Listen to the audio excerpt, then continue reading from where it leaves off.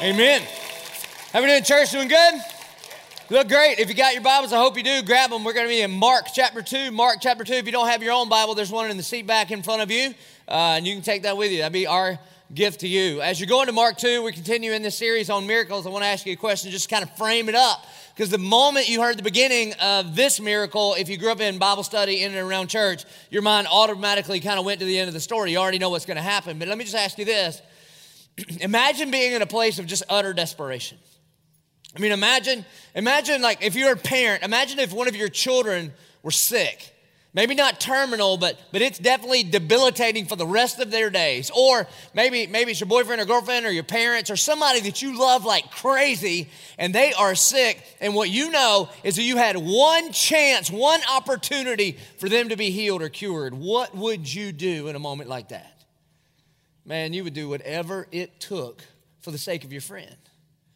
You see, many years ago, probably 6 years ago or something like that, when I was the youth pastor at Beach UMC, the Jacksonville Beach Police Department called me and said, hey, we have an opportunity. How would you like to be the chaplain for Jack's Beach PD? And I was like, okay, what do I do? And I kind of had to pastor the cops and then also give bad news to people. That wasn't that awesome. But they say, but you get a uniform and a badge. And I was like, well, sign me up for that, Scooter, because I'm in, okay?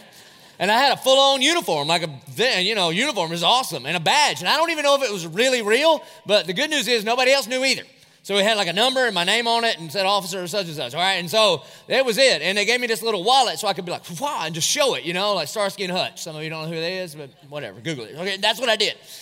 And it was great. And so one day, 6 or so years ago, I'm at Dick's Sporting Goods at the town center in the hunting section, if you could imagine that. And so I'm at the counter talking to the guy about something. I think it was a scope for a rifle. And my son, JP, at that point, he was about this tall, all right? And so I told him, hey, listen, you stay right here, okay? Daddy's got to talk to this guy, and you need to stay right here. And so I look away for a second. He moved. I was like, no, right here. Don't move. You understand? Yes, sir, Daddy, I understand. And then I talked to the guy for probably a second. At least as reported later to Gretchen. It was a second long. And then I look back and he's not there anymore. And I think, oh my goodness. And so I hand the thing back. I say, look, dude, I'll be back here in a second. And I think, boy, when I find this boy, I'm going to tell you what, he's not going to be put in the corner to think about it. We don't think about it at my house. You understand? We're going to get after it. And so I'm looking around, and then what begins to happen is that anger begins to kind of turn to just a little bit like, oh, I can't find him. Because he's at that height where every little clothes rack, he's shorter than that, right? And so I'm looking around, and I don't see his little blonde head bopping around. And so I go to the fishing section because he is a marten. So if he's not hunting, he's fishing. And so I'm looking down there, and I don't see him. And then the anxiety gets higher and higher. And because I'm thinking, you think he's cute now. You should have seen him when he was this tall. Somebody will steal that joker up, and sell him on the internet or whatever you do with him. But it'd be crazy. And so then I had to do the peek down. You ever do this one, parents? Because one time in Walmart or somewhere, he got inside the clothes rack that goes around in a circle, like he's on his way to Narnia or whatever he's trying to do. He's in there hiding. And so I'm looking for feet, and I don't see feet. And at this point, I'm at the panic level, like mom panic. You know what I'm talking about, dads, right? You know that mom panic? Now, moms, y'all get there in like a second. You're like, oh, where is he? I'm like, we're at home. He just went to the bedroom. You understand? So, but it's that like, So I didn't know what to do. So I did what every parent would do. You do whatever it takes. So I pull out my badge and I go to the manager and I'm like, Jack's Beach PD, we've got a missing child. We need to find him. Shut her down.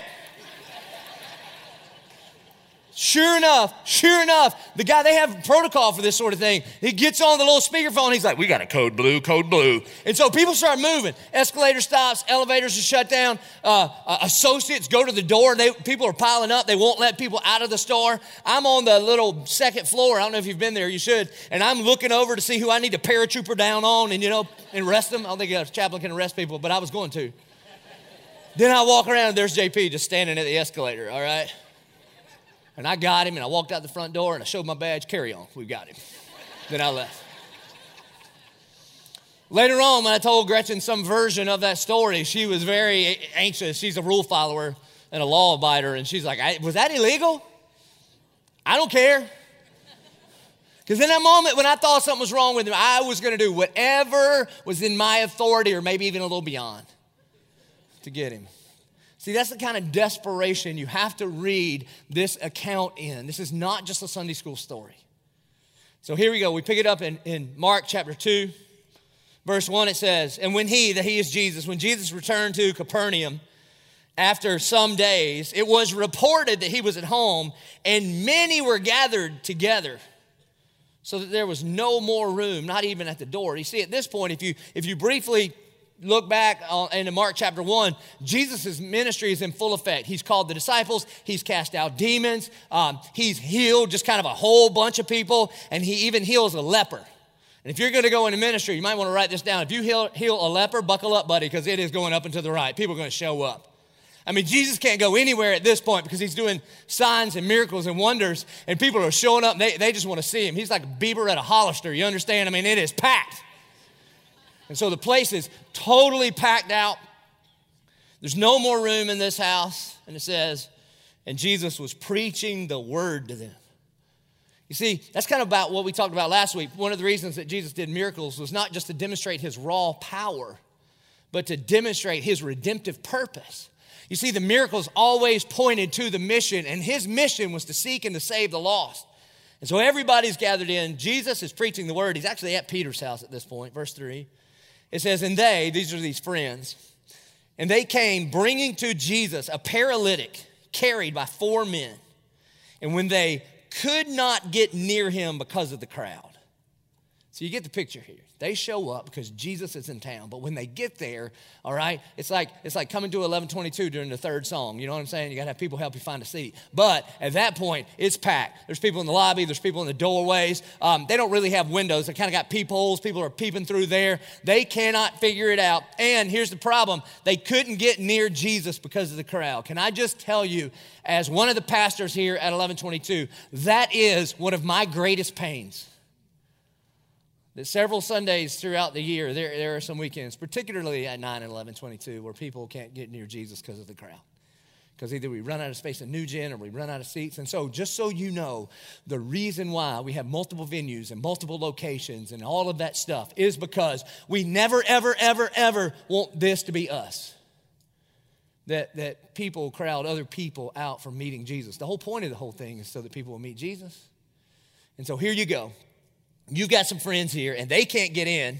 And so here's what they do. They remove the roof above him, and when they had made an opening, now here's what's important. You see, these friends care so much about their friend that they are willing to do whatever it takes to get their friend to Jesus. You see, some people are really good at finding excuses as to why things can't happen. And other people are really good at finding a way to get stuff done. Nobody's ever good at both. Either you're going to be really great at why it can't, or you'll get really good at why it can. And what these brothers are doing is they are willing to do whatever it takes. I mean, they're going to go and climb up on Peter's house and start digging through the roof. That's what it says, that they dig through the roof above him, and they make an opening. Now, this isn't like an escape hatch. The way, like you saw in that video, there were layers of the roof. There was a layer of reeds and then of palm branches and then some mud, and then they would bake this clay and lay it on top. And so this takes a minute.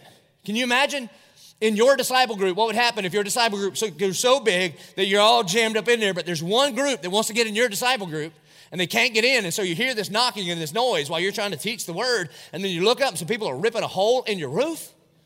I mean, you'd be calling Ed up here at church, like, hey, bro, I don't think we can do a disciple group at my house anymore, okay? Some of you crazy people dug a hole in my roof. You see, it was very, very messy too, very messy. I mean, the thing's made of dirt and clay, so there's dirt and mud going everywhere. And everybody can't just run home and take a shower. It was very messy. It was very expensive. Very expensive. They have to replace the roof. You ever replace a roof? It's very expensive. And they didn't care if it ticked off all the people that got there early and on time and had a seat for themselves. They were willing to make everybody on the inside uncomfortable so that they could get their friend to Jesus. It says they removed the roof above him. And when they'd made an opening, they let down the bed on which the paralytic lay. They just sort of lowered him down into the church service. Now, just a little aside here. Do you have friends like that?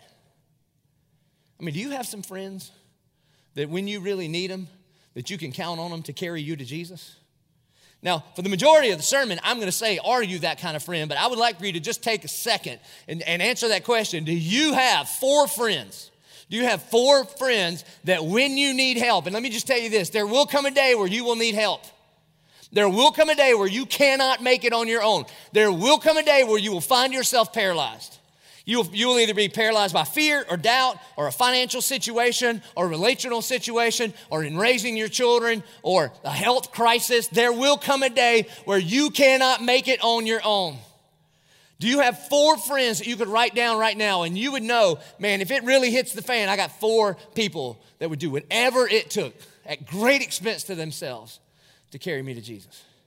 If not, Houston, we have a problem. Because you and I were created for relationships. And you need those kind of friends before you need those kind of friends. It's like a retirement account. If you wait till you need it to start investing in it, it is way too late. And let me tell you who's the worst at this. Married men. Married men. You got that one relationship and you're like, all right, I'm done. And you don't have friends, you have buddies. Buddies are all right. I mean, you know, you got golfing buddies and hunting buddies and drinking buddies and surfing buddies. All right.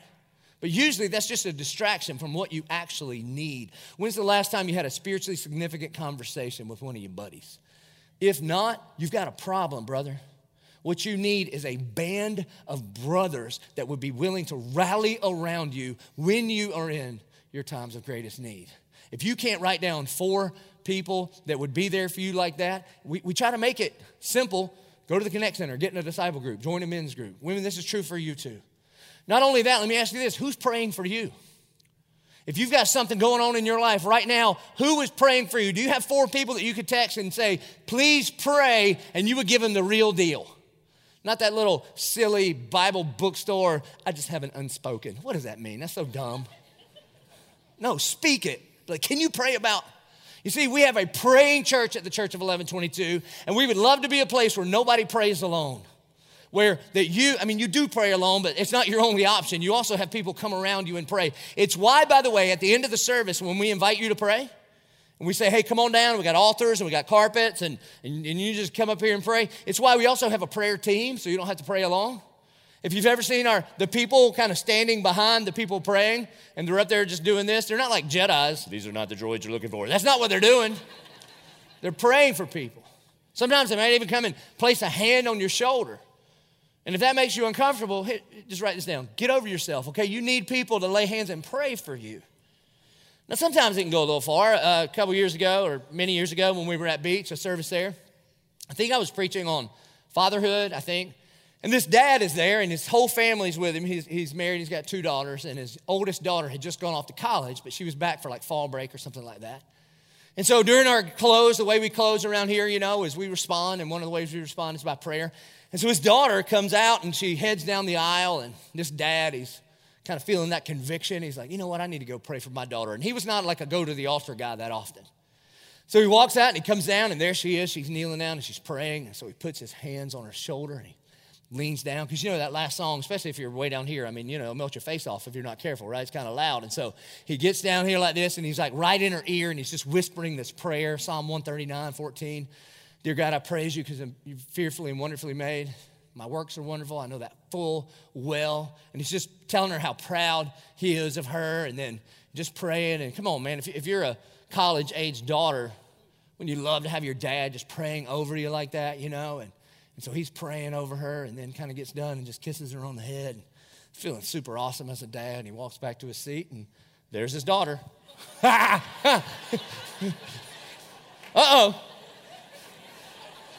Oh, boy. And so he looks at her, he's like, what are you doing here? She's like, what do you mean? He said, you went to the altar to pray. No, I didn't. I went to the bathroom. No, you didn't.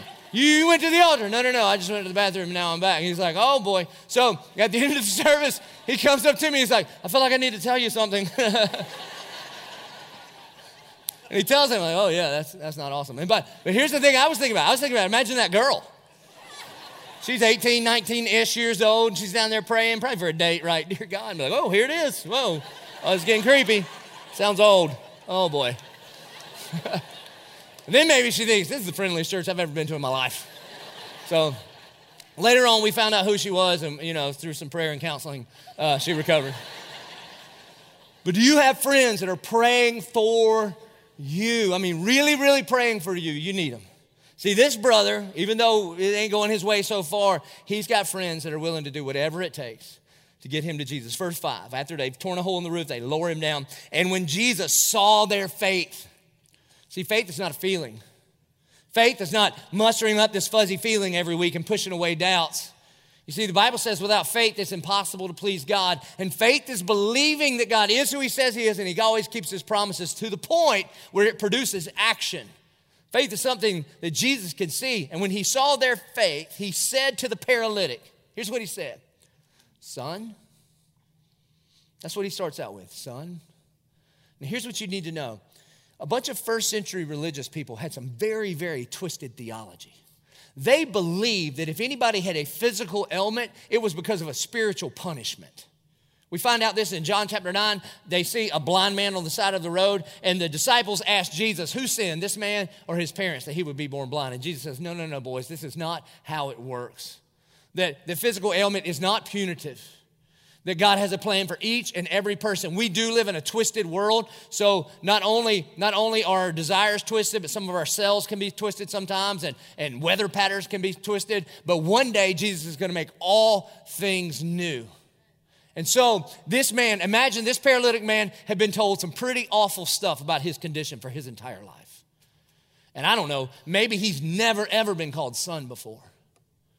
And Jesus looks at him, and Jesus is the only one that gets to tell him who he is, not some label that this world had given him. And of all the labels, Jesus decides to go with son. Son, because of your faith, you are a part of the forever family of God. And so he says this, son, your sins are forgiven. Now, immediately, everybody in the house is thinking, that is not what we came here for. We didn't come to see sins forgiven. We want to see a miracle. And so he says, son, your sins are forgiven. Verse 6, now some of the scribes, those are religious people, some of the scribes were sitting there questioning in their hearts, why does this man speak like that? He is blaspheming. Who can forgive sin but God alone? And actually, they're right. I mean, they are right. Who does this man, Jesus, think he is to say that he forgives their sin? It would be like this. It would be like, imagine you two getting in a scuffle this morning. I mean, just imagine, pretend that people get in fights on the way to church on Sundays. I know, it's crazy, right? You probably got up and prayed, but, imagine. I mean, and you really get into a fight. I mean, you're screaming and cussing in the car on the way home and on the way here, and then when you walk through the doors, you lied to our ushers. How you doing today? It was just blessed and highly favored. But then when you got back in your seat, you just couldn't stand it anymore, and you're fighting. And imagine, I mean, it's really good, it's really good. And then I walked up in the middle of your fight and said, hey, listen, I forgive you. Wouldn't you be like, who do you think you are? Stepping up into my fight, trying to tell me, we haven't done anything against you. What kind of authority do you have to say that you forgive us? The only person that can forgive us is if we have sinned against you. And Jesus would go, ding, ding, ding, we have a winner. That every single time we sin against the Almighty God. And only the Almighty God would have the authority to forgive sin. And so when they are questioning who can forgive sins but God alone, Jesus is saying, essentially, you're absolutely right. And it's a little foreshadowing to how he is going to forgive sin. You see, he's going to say he has the authority to forgive sin. Authority is either earned or given. Jesus has both. He earns it at the cross, and it is given to him by God the Father. And when he goes to the cross, he will earn the ability to forgive sins. Verse 8, and immediately, Jesus, perceiving in his spirit that they thus question within themselves. Notice, they did not say this out loud. Just in their heart, they felt like, who does this man think he is? You see, Jesus knows the thought of every man, even before it becomes a word. So I'm just telling you, if I bump into Jesus in the first century, I would just be like, amazing grace, how sweet. Yeah, see, I got you in there, baby, in my heart. But here, he knows what they're thinking in their heart. And he says, why do you question these things in your heart? Which is easier to say to the paralytic, your sins are forgiven? Or to say, rise, take up your bed and walk? Well, that's kind of a tricky question, right? Sometimes Jesus goes a little tricky on you. And he's getting tricky with these guys. He asked him this question. He goes, so what's easier? For me to say, I forgive your sins? Or for me to tell him to get up and walk? Well, it kind of depends. On the surface, it's easier to say your sins are forgiven, right? Because, I could do it. Like, your sins are forgiven. all right, well, we're going to have to wait a minute to see if that worked or not, before you die and stand before the judgment seat of God, then you'll see if it actually took or not. Nobody really knows. But if you say to a man, get up and walk on 3, 2, 1, and then everybody knows. Everybody knows. And what we find out here too is when Jesus would heal people, it would happen immediately. It's not like physical therapy happened and then over like 6 months and Jesus was like, I did that. I take credit for that. No. That if he tells this man, get up and walk, then people are going to know in this moment. So which one's easier? Well, on the one hand, it's easier to say your sins are forgiven unless you can actually pull it off. You see, if Jesus is who he says he is and he always keeps his promises, then actually it's infinitely harder to forgive sin than it is to heal a man. Because if he is the creator of all things, if everything is actually made by him, for him, through him, and to him, then how easy is it for a man to make a leg work whose legs didn't work? Like, come on, work, get up and walk. And you know how hard it was for him to forgive sin? You see, he had to live a perfect life, an absolutely perfect life. He was crushed. He goes to the Garden of Gethsemane and he prays, Father, if there be any other way, let this cup pass from me, but not my will, but yours will be done. And then he sweat like drops of blood, and then he was flogged. And by his stripes we were healed. And he went to the cross. And all of the wrath of God was heaped on Jesus to pay the sin debt that every single one of us earned. And when Jesus died on the cross, right before he went out, he said, Father, it is finished. And what was finished was the final bill was paid for my sin and for your sin. So what's easier? Oh, it's way easier for the creator of the universe to heal a man than to forgive sin. And that's what he's talking about. And so he goes on in verse 10. He says, but that you may know that the Son of Man has authority on earth to forgive sins. So he says, what I'm about to do here is to confirm what I just said about who I am. You see, there was this rabbinical tradition written down in this book called the Talmud. The Talmud was like a commentary on what rabbis thought. And one of the statements in there is this, that God would not bless or help a liar. And so what Jesus is about to do is this. He's saying, okay, so if I can make this man walk in the name of God, and you know that I have his blessing in that area of my life, then you must know that what I say about this man's sins are also true. Therefore, that would mean that I am God Almighty that has the authority to forgive sin. But that you may know that the Son of Man has authority on earth to forgive sin. He said to the paralytic, I say to you, rise, pick up your bed, and go home.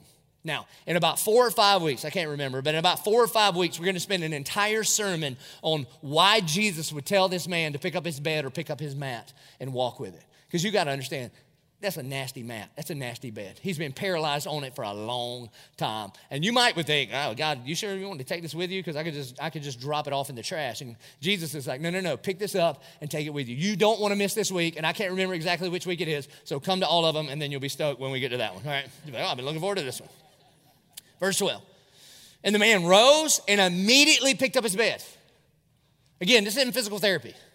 This isn't like the slow miracle. This is boom. He said, get up, and he got up. And he picked up his bed, and he went out before them all, so that they were all amazed, and they glorified God. That's what worship is.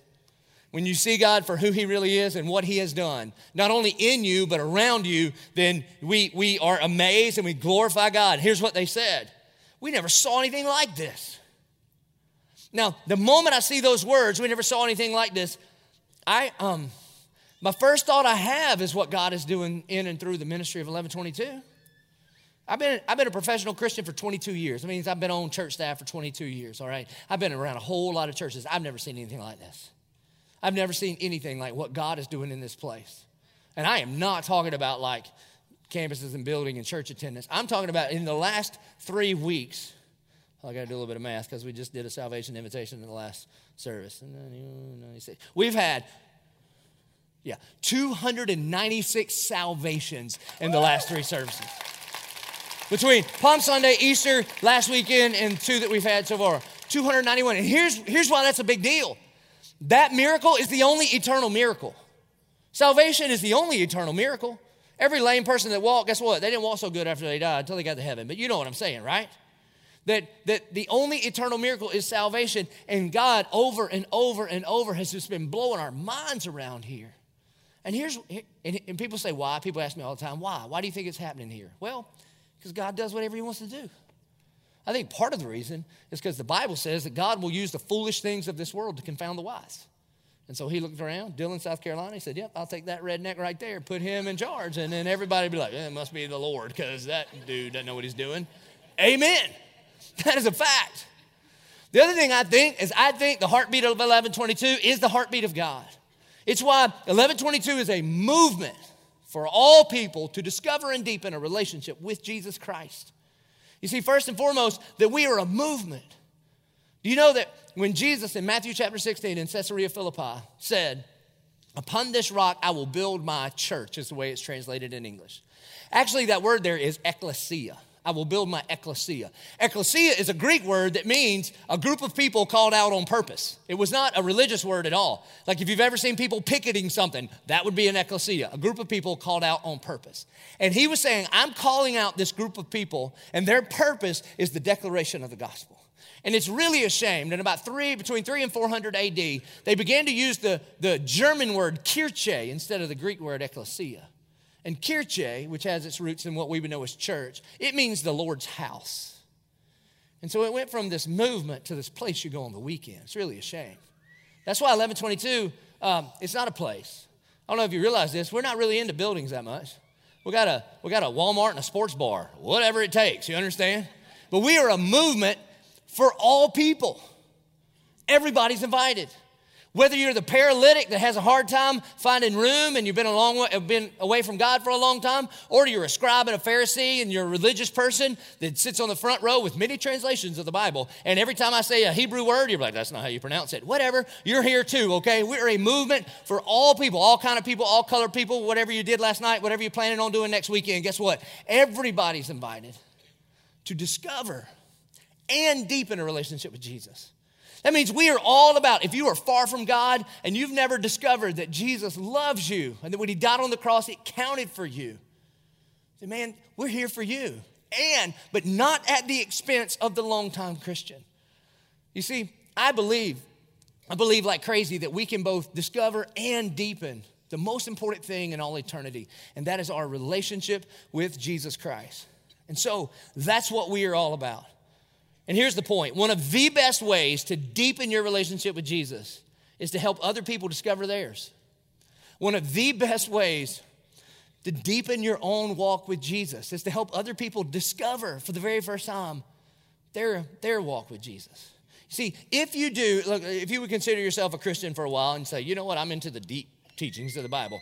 Great, I'd scream too. All right, and so if you do a study on Matthew, Mark, Luke, and John, what you will see here is anytime the disciples got uber focused on just their own deepening, when they sort of began to turn inward and just look at themselves, Jesus always rebuked and chastised them. Like for instance, when Peter, James, and John are up on the mountain of transfiguration, where Jesus is showing them a glimpse of his glory and his face is shining like lightning, Peter steps in and says this, "It is really good that I am here. We should build tents and stay here." And then the Bible says that God the Father speaks up and says, "Listen to my son," which is Greek for, can you just shut up and not make this about you for a minute? Or when two brothers sent their mom, "Hey, can you go talk to Jesus about us being on the right and left?" Jesus chastised them and said, "What are you talking about?" You see, if you want to be first, you got to be last in my kingdom. But the times when they got the most high fives, as disciples, it's when they were most focused on helping other people discover their relationship with Jesus. Like when they fed the 5,000, when they would heal the sick, when they would do those kinds of things. You see, you want to deepen your relationship with Jesus? You be like one of these friends in this account, and you get really, really serious about bringing one of your friends to Jesus. It'll change everything about your walk with him. It'll change the way you pray. Because guess what? You will not be the subject of all your prayers anymore. You'll actually start praying about other people. It'll also change your morality. Now, it won't just be about, is this right or wrong, but you'll actually begin to consider how do my actions and words begin to impact what other people think about Jesus. It'll change your desperation, because then you will begin to understand fully that you can't save anybody. And God, I need a miracle from you. I need you to move in a way that I cannot move. And it will change the way you read and study and understand the scriptures. Do you know why I know the Bible so well? Because for 20 years, I've been teaching people the Bible. And here's the deal. If I was just looking in it just for me, I would probably be satisfied at a much lower level. But when I understand that it's really 4 days. Every 4 days for me, I've got to teach you the Bible, I read it totally different. You see, because if you're going to the scriptures trying to answer questions that your friends that you love are asking, it changes everything. Have you ever had to learn something that you have to teach? Man, you hunger for it and you know it totally different. You see, one of the best ways to deepen your relationship with Jesus is to pick up a friend's mat and help them discover theirs. You see, this mat that is talked about here in Mark chapter 2, it's clear that there are 4 friends that carry it, and I think there are 4 corners to this mat. And so what if there were 4 corners to you and I helping people come to know Jesus? The first corner that we are responsible to pick up is this. And if you've got your notes, you can take it out, and it helps you right there. We even divided it up into 4 different corners. The first corner is this. It's you sharing your faith. It's me personally just sharing my faith, having the kind of relationships, having friendships with people that need Jesus. Jesus says it this way in Acts chapter 1, verse 8. Jesus says, but you will receive power when the Holy Spirit has come upon you, and you will be my witnesses in Jerusalem, in Judea, in Samaria, and to the ends of the earth. You see the word that's repeated there over and over? It's you, not the preacher. It doesn't say, and the preacher will receive power when the preacher has the Holy Spirit, and the preacher will be a witness. It says you, just everyday disciples like me and you. Every single one of us, if Jesus is your Lord, we are called to share our faith. And the moment you hear that word, share your faith, some of us go to a place of just kind of weirdness, okay? And listen, Jesus isn't calling you to be weird or to be weird about sharing your faith. Unless you're just already a weird person, then you're going to share your faith in a weird way. The good news is, right now, you don't even know I'm talking to you. Okay, you don't, but you're so happy. You know, everyone knows weird people just don't even know, but they're so happy, all right? Those of us kind of people that understand weirdness are like, okay, so, and so I'm not talking about like bullhorns at the Jags game. If that's your ministry, you know, let's talk later and pray about that for a second. But I'm just talking about ordinary, average, everyday, fully devoted followers of Jesus. He calls us to be a witness, to share our faith as the Holy Spirit leads you to. And if you're a Christian, the same Holy Spirit that resurrected Jesus from the grave lives in you and wants to lead, guide, and direct for you to share your faith. Sometimes it's the whole ball of wax. Sometimes it's to share the gospel. I mean, the beginning, the middle, and the end. To diagnose the problem, hey, listen, you're not a bad person that needs to be better. You're a dead person that needs life, and life is found in Jesus. And you would get to that moment where you ask people to surrender your life to the Lordship of Jesus Christ. Sometimes the Spirit leads you to just share your story. You're like, hey, I don't know how to answer all your theological questions, but here's what I know.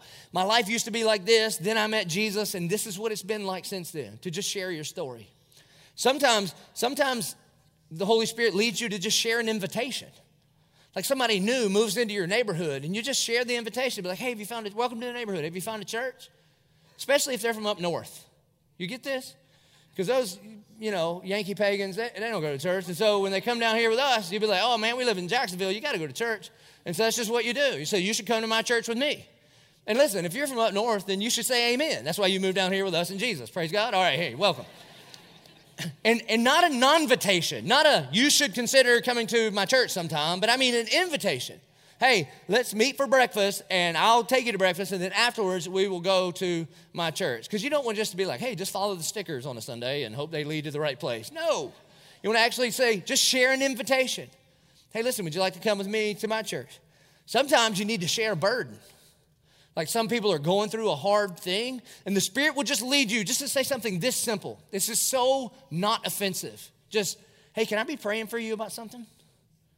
Because it's just an open door to say, hey, listen, I'm a praying person.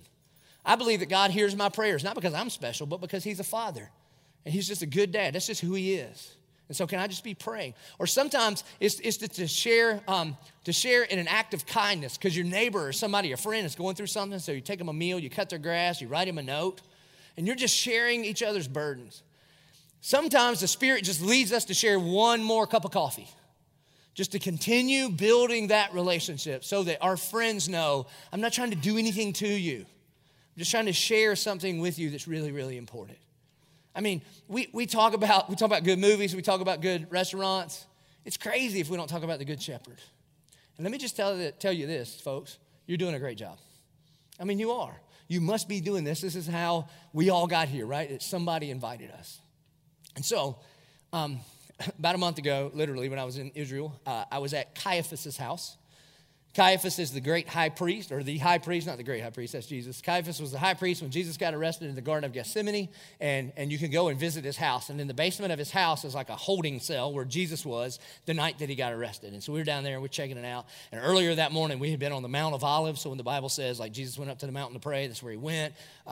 It's also where the Garden of Gethsemane is, where he was arrested, so we were there. And then you cross through the Kidron Valley, and you can go to the city of Jerusalem. And so anyway, we're down at Caiaphas' house, checking it out, and it's super emotional. It's kind of, I don't know, it's hard to put into words, but I'll take you one day and show it to you. And so we're leaving his house, Caiaphas' house, and we go on the porch, and then we're walking up the steps, and we're heading back to the old city. And as I'm walking up the steps, I hear this. In Jerusalem, I hear, Pastor Joby? And I think, you have got to be kidding me, all right? I mean, it's one thing when you're in Target. It's another thing when you're in Jerusalem. Our God was like, who are you? I was like, a redneck, all right? So they're like, we recognize the plaid and the hick twang, all right? Oh, thanks. So I meet these kids. They're kids to me. They're half my age, these college students. So I'm like, what are y'all doing? And they say, well, we go to your church. I'm like, time out. It's not my church. If you're there and I'm there, we're there. It's our church, okay? So we go to church together. And so we confirm all that. And then they said, yeah, we're a part of YWAM. It's a ministry here in Jacksonville. And they said, we've been on a mission trip for a month in the Jordan, not the Jordan, the river, but the country, sharing the gospel with Muslims. And so we're just having this little family reunion. It's amazing. And the way they're doing their Israel trips way different than the way we will do it. We stayed in really nice restaurants, and stayed in really nice hotels and ate really good food. They've been staying in like hostels, which kind of has a double entendre there, and they've been eating pita bread and hummus. So we gave them all the money we had in our pockets, like, here, seriously, get a hamburger or something. And then I was like, can we just pray for you? Because this is a part of our family that's doing what Jesus said to do in Acts 1:8. Jerusalem, Judea, Samaria, and to the ends of the earth. And so we gathered up, and I'm praying. I'm not just saying a prayer. We're praying, like laying hands on these missionaries of ours that I'm meeting for the first time, and we are praying. And when I pray, maybe it's just because I read the Bible a lot, because this is what I do for a living. But when I start praying, Bible verses come into my mind. That's just how it works.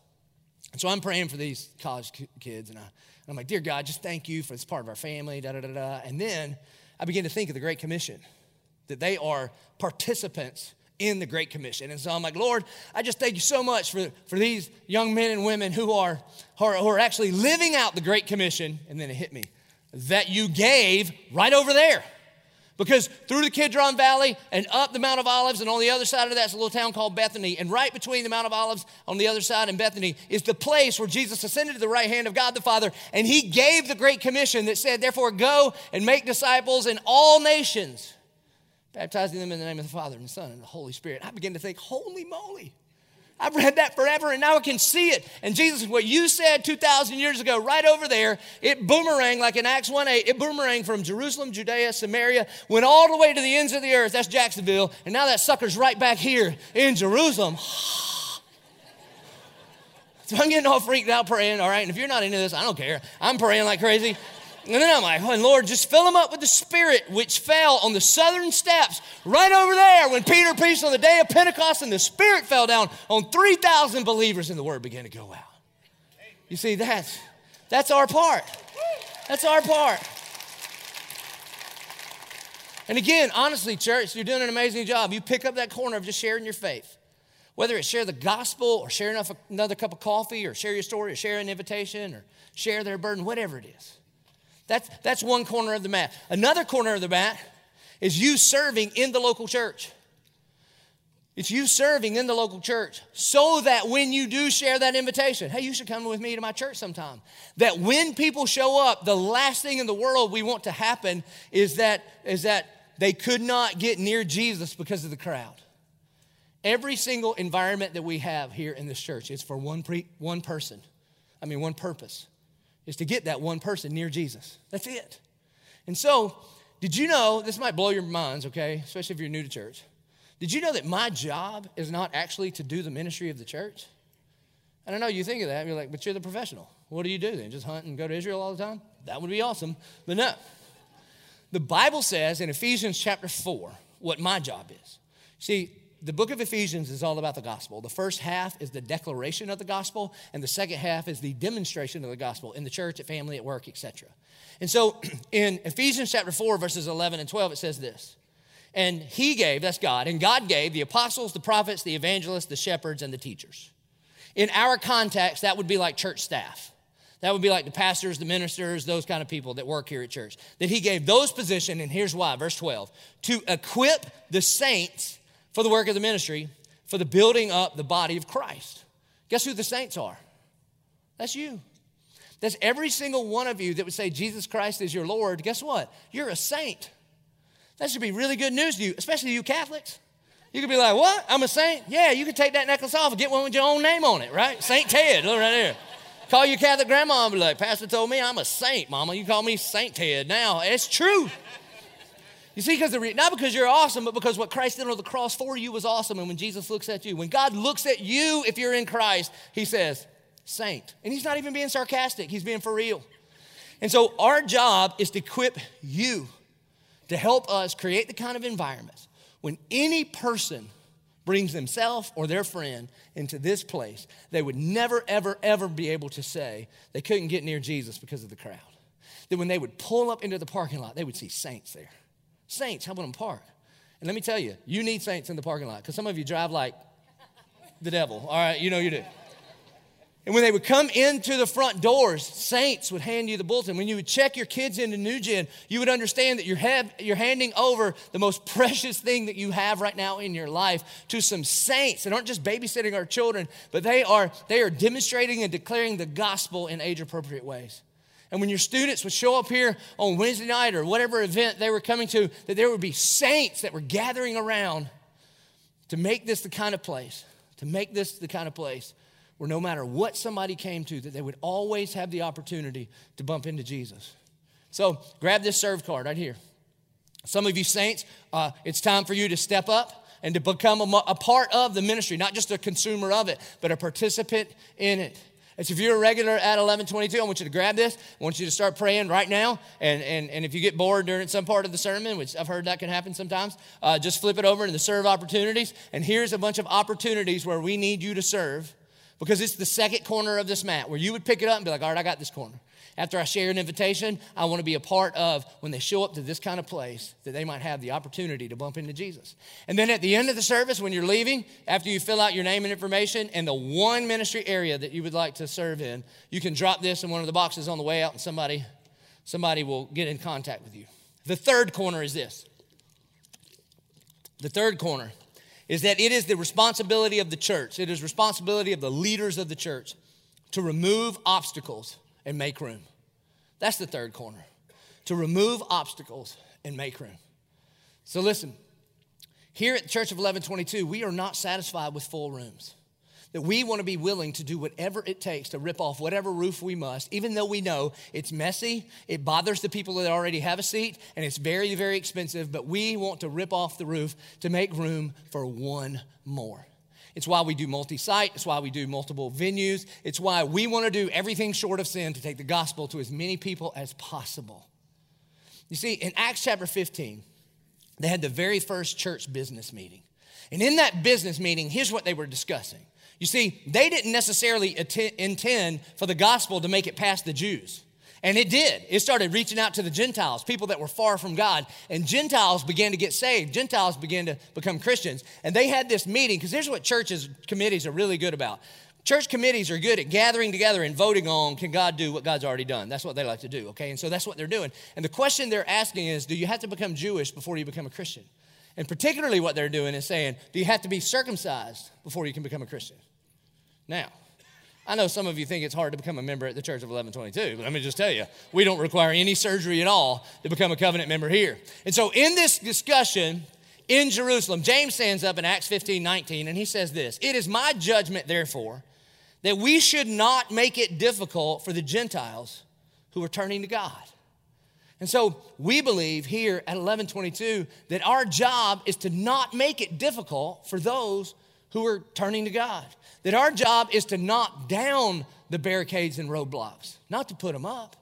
And so one of our biggest barricades right now, it really is, it's seats at optimum hours on Sunday morning. So still in Jacksonville, most people go to church on Sunday morning. And so the reason we start a bunch of other services, like 1:30 and 5:22 and 7:22, is because we need a whole bunch of you to help me tear the roof off by going to church on either Sunday afternoon or on Thursday night. And here's why. Because we should be willing as a church to do whatever it takes. I don't care how much it costs. I don't care how messy it is. I don't care how much it disrupts the people that get here on time to have a seat. That we should be willing to do whatever it takes to make room for one more person. And there's some of you right here, they're like, well, I don't know, man. I'm just saying, somebody might get my seat. Let me tell you who loves it that we're at this kind of church. The person right now that has a son or a daughter that's a prodigal and they're far from God. And in this moment right now, they're like, thank you, Jesus, that this church is willing to do whatever it takes to make room for one more, because I got one more that I need to come to Jesus. And if they ever come to church, it's going to be one like this, where there's no dress code and all of that stuff. And so the church's responsibility is to remove whatever obstacles that must be removed. So we are not satisfied with full rooms, because that's not the point. The point is to be a movement for all people to discover and deepen a relationship with Jesus Christ. Not only that, that doesn't just apply to Jacksonville. It's to Judea, it's to Jerusalem, Judea, Samaria, and to the ends of the earth. So we're going to do this in and around all over Jacksonville, but we're also going to take it to the very ends of the earth. That's why in our Before All Things initiative, over the next 2 years, we're going to plant, we together as a church, we're going to plant 100 churches. And we wanted to give you a little update on where we are right now. So check this out.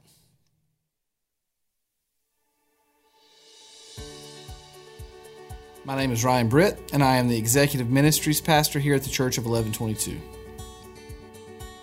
As a part of the Before All Things initiative, we really felt compelled to sow gospel seeds in our community and around the world. And what we realized that meant was that we were going to be a church that planted churches. And we set out from the beginning of 1122 to be a movement for all people to discover and deepen a relationship with Jesus. Well, a part of that all people is all nations, all tribes, all tongues. And so we have focused our energies in East Africa and Brazil through partnerships that we've had established there, where we are seeing national autonomous churches that are led by nationals, planted in communities all over the place, right now specifically in East Africa and Brazil.